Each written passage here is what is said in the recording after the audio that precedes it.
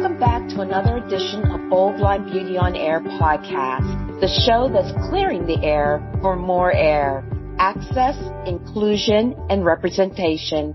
I'm Stephanie McCoy, and with me are my co-hosts. I'm Nazreen Buddha. Sylvia Stinson Perez. And I'm Dana Hennett.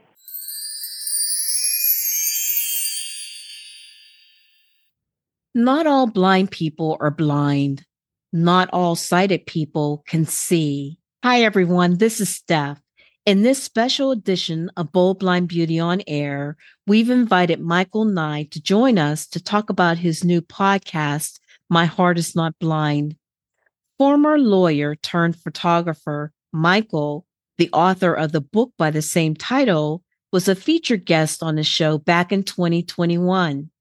In fact, one of my favorite parts of the segment, which will be replayed after our conversation, is this. I do not think this project is about, really in some ways, not about blindness at all, but it's about our shared humanity and our shared fragility. And it's about incredible mystery of perception and about adaptation. I think discrimination grows from the sighted community not understanding or not willing to understand that anyone can adapt to new situations. They just see immediately what happens if they imagine themselves blind, but they don't realize you adapt by learning. Michael, welcome back to Bold Blind Beauty on Air. It's a real treat having you here to talk about your latest project. Before we get started, could you tell us a little bit about yourself? Well, thank you so much for asking me to come back and visit and talk about these important stories and ideas. I live in San Antonio, Texas. My wife and I have an old house just 3 blocks from the Alamo. And we have a cat and a turtle, and we live on Main Avenue, which is a really nice street to live on. I started out as an attorney. I did appellate work, thought a lot about jurisprudence, and just absolutely fell in love with photography and art and philosophy. Really thought about the kind of issues of what you do in your life, what can you know, what does it mean to be human, and what can we expect from the future. And I liked practicing, but I just gradually started doing some consulting work and depositions and so forth with other law firms, and then transitioned to doing kind of these documentaries, but they weren't film. They were large portraits, and I use an 8x10 view camera with large plates like Matthew Brady did during the Civil War. That's big cameras. We put a hood over your head. And was just curious about wanting to know more about the world outside my own surroundings. And so quite a while ago, I was in Saudi Arabia, of all places, on an Arts America tour and met some individuals that were blind and had conversations that were very, very moving. And I really thought someday I'd like to really spend time listening. And I did when I came home from that trip, brought together artists and maybe 4 or 5 people that were blind. And we just talked about perception. It wasn't a class. No one was teaching anyone anything.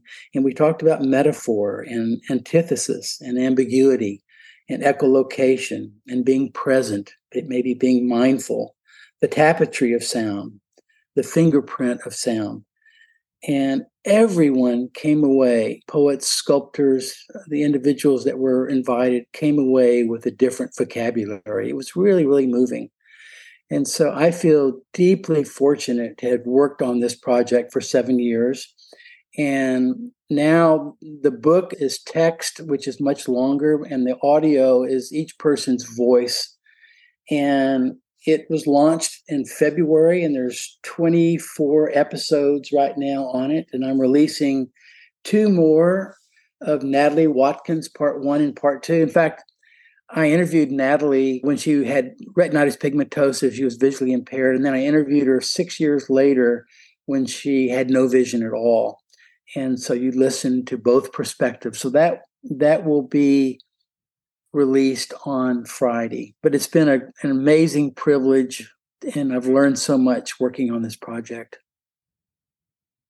I almost don't know where to begin. You said so many things that deeply resonate with me. The curiosity, the tapestry of sound, and all of those various things.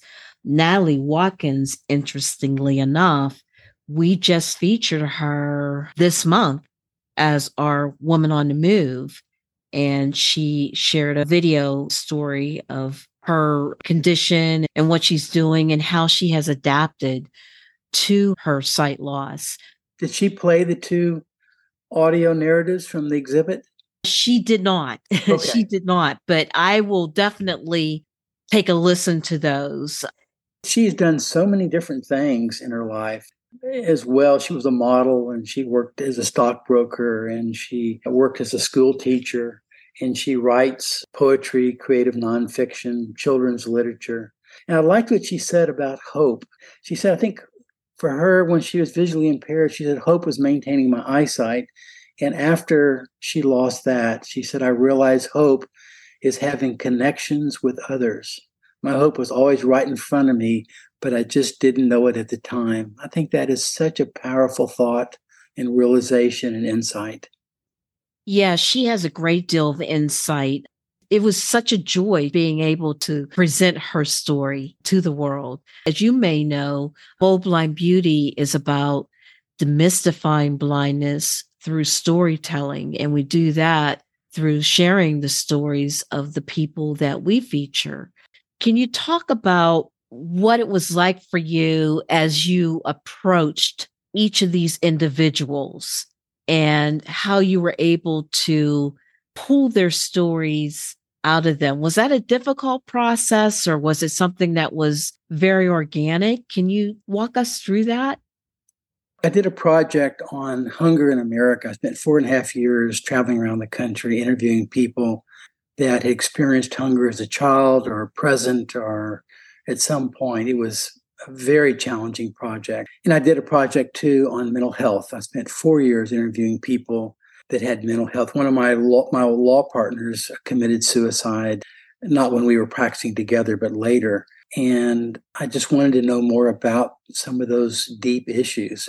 But I think from all the projects I've worked on is a belief that everyone knows something important and valuable, a wisdom born from experience that no one else knows.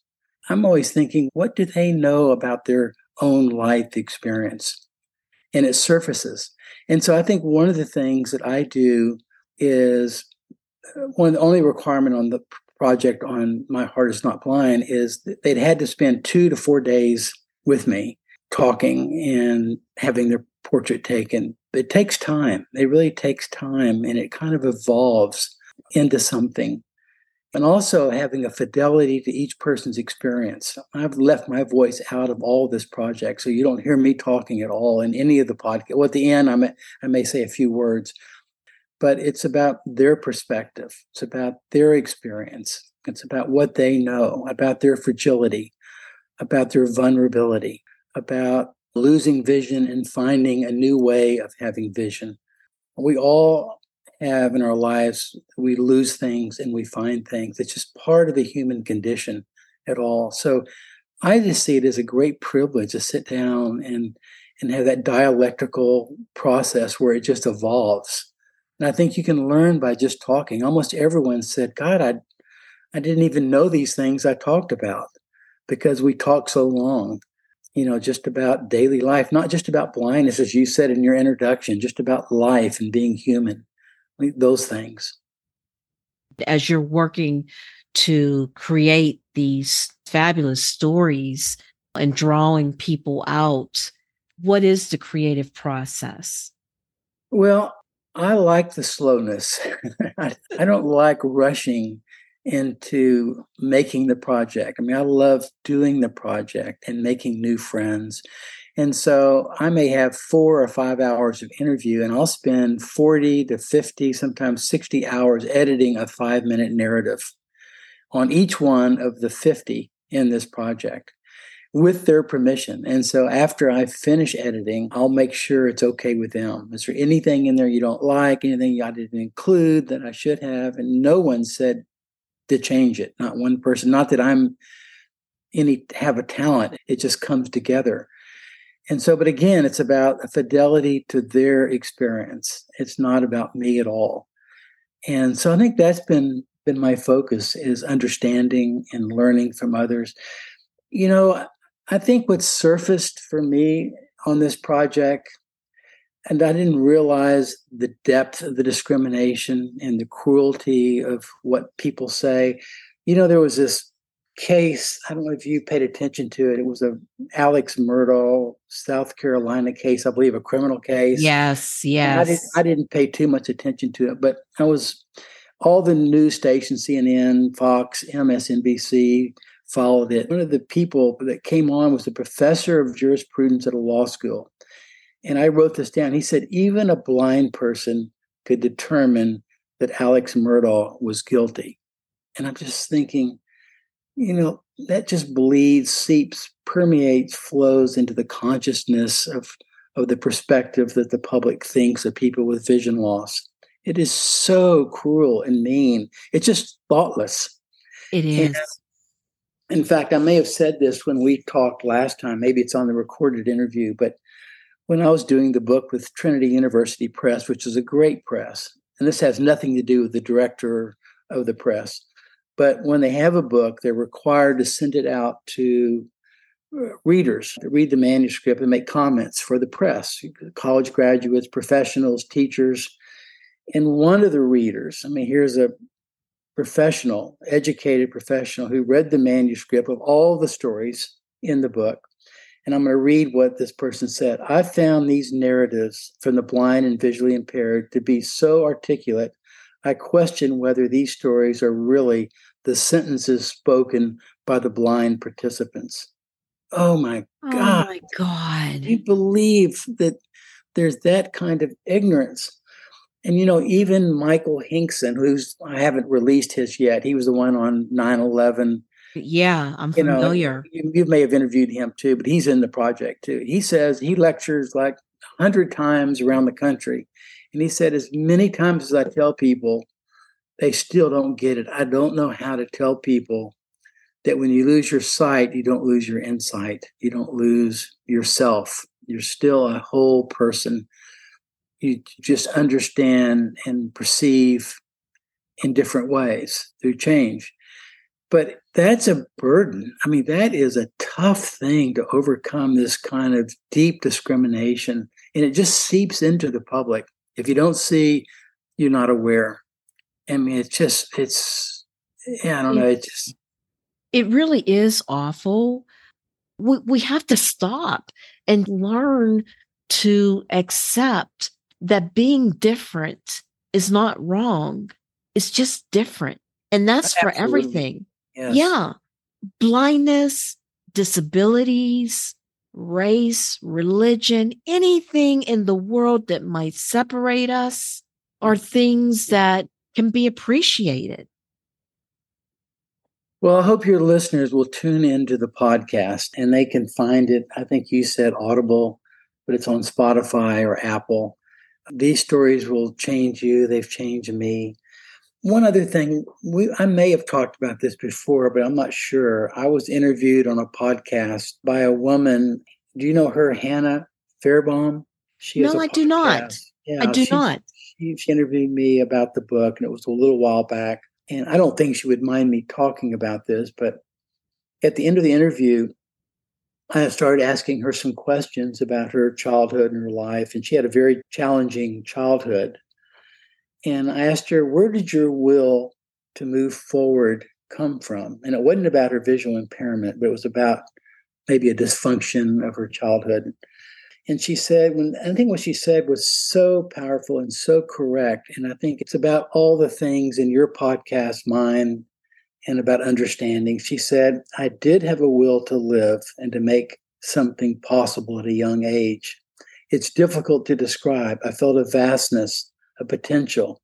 I was aware of something beyond me, something non-verbal. Something deep was there beyond speech. Oh, I can't say it right.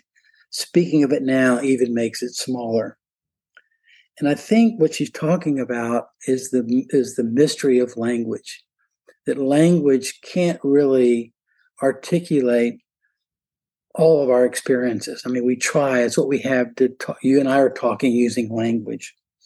But it's really difficult always to articulate the way you feel. Maybe you don't even understand the way you feel or what's happened. And language is what we have, but it's still very ambiguous and mysterious. It definitely is. But then again, so is life.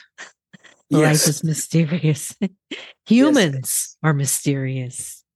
Michael, it has been such an honor to talk with you today. I feel the same. And thank you for paying attention to the podcast. And I really hope your listeners will listen. I think once they listen to some, they'll keep listening. And There's 2 new ones each week. I think there's 25 right now that are already live on the podcast. There'll be 50, close to 50 at the end. So, Michael, what I'm going to do is put where people can find the podcast in the show notes, and I'll make sure that we share that on all of our socials, because I myself can't wait to begin listening to all of these stories. I listened to the audio recordings from the book, some of the recordings, but I can't wait to listen to the podcast. So I just want to thank you again for spending time with us, and just keep up the great work. You're amazing. You're amazing. Thanks again. Great to visit with you. You too, Michael. And now for your listening pleasure, the replay from 2021.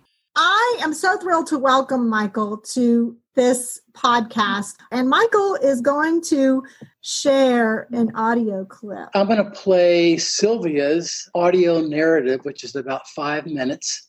And it's one of 46 individuals in the book and also the traveling audio and photography exhibition. So I will start it now. I am blind, but I am also very visual. I have images in my mind that are saved from when I could see, and I create images by the information that I gather. Even when I travel or I go to the beach, I create an image of what a wave looks like coming in because I remember what it looks like. So based on the sound of it, I create that image. I don't think of myself as a blind woman. I am a woman who is a mother, who is a wife, who is a leader of an organization, who's a daughter, a sister, a friend. I'm all of those things. Blindness just happens to be one of those characteristics. I would not be telling the truth if I did not say that it's a huge part of who I am. However, I don't really feel like it identifies me. When I was growing up, my classmates ostracized me. They treated me as if I was almost contagious. And I remember feeling, and I'm going to use this word, and it's the word I mean to use, like an alien on this planet. You're blind. You can't do anything. You're stupid. You're retarded. No one likes you. You're ugly. And that was all the way from the day I started school through the day I graduated from high school. I have had to adapt to going from really being a visually impaired person to being a person with really no functional usable vision. I remember when I was probably in my late 20s, and it was about time I probably needed to use a cane. An orientation and mobility instructor said to me one day, look, you have the choice. You can either look blind and carry a cane, or you can look drunk and not carry one. It probably took me a good 10 years to become really comfortable using that cane. Adjusting to blindness emotionally is way more challenging than adjusting to blindness physically. There is this perception that people who are blind, that there's something wrong with us. We're not whole beings. that we're imperfect. Every single person is imperfect. We all have challenges. Mine just happens to be that I can't see. It doesn't make me less intelligent, less capable, less competent. What it does is make me more courageous, more determined, and more interdependent. It takes a lot of energy to be blind. Every single day, you're going to encounter something, some challenge that you are going to have to figure out. It's a lot of learning to think differently. And it means being aware of all of your environment, what's under your feet when you're walking along a sidewalk, where people are. When you can't see them, you can feel when there's a presence next to you, walls and poles. The space around you changes a little bit. There is a lot that people who are sighted could learn about fully experiencing the world around them from people who are blind.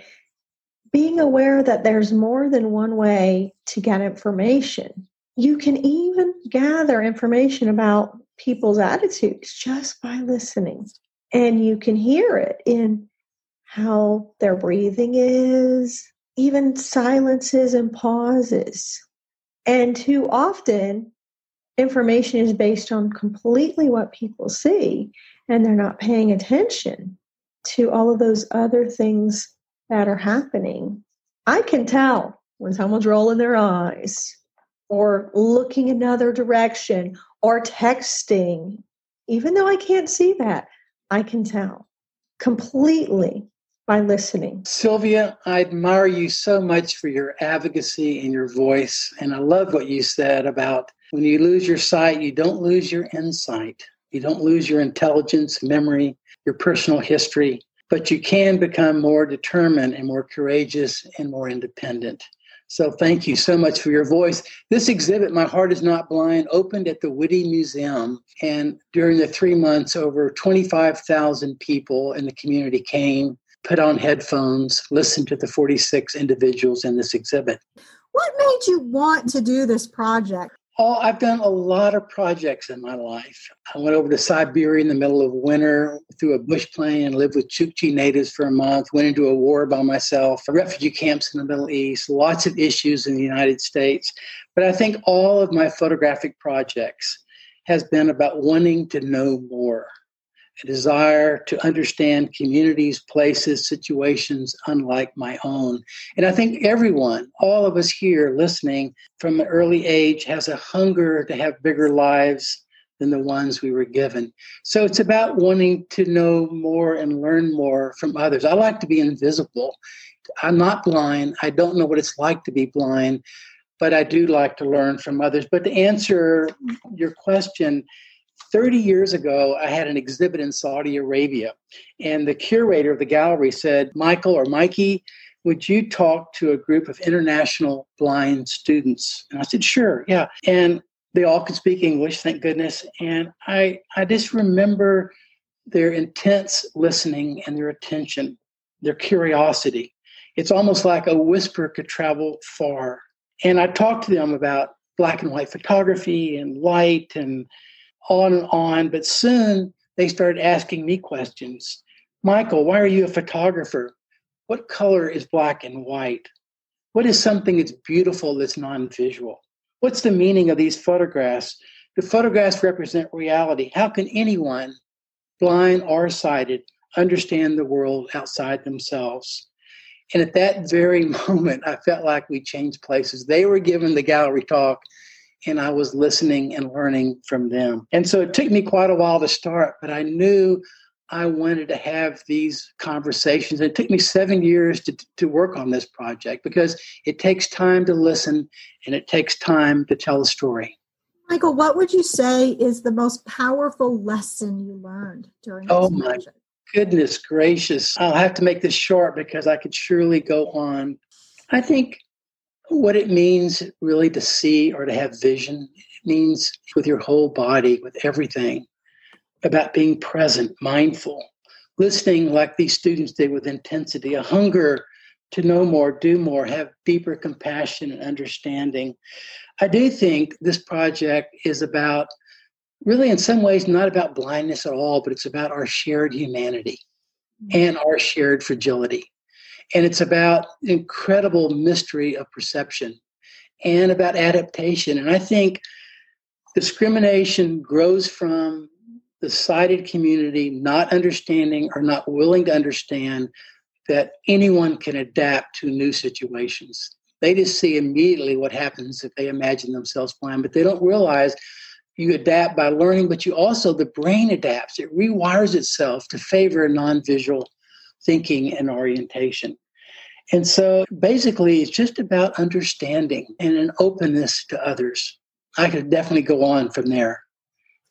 Well, you are certainly one of the most aware, generous, kind people I have encountered in my life. And I thank you for doing this project because it's been so meaningful and powerful for so many, including myself as a participant.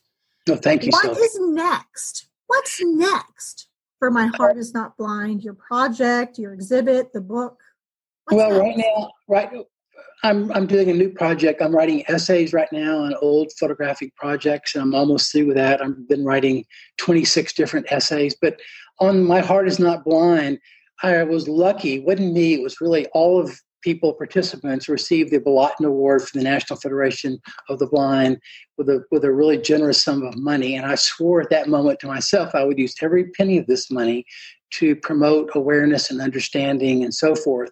And so because the exhibit only traveled to 6 cities and then we had COVID, so I'm setting up a podcast where I'm going to play all 46 stories and interview some of the people that I can and talk about each story. And they are, I tell you, they're dripping in wisdom and insight.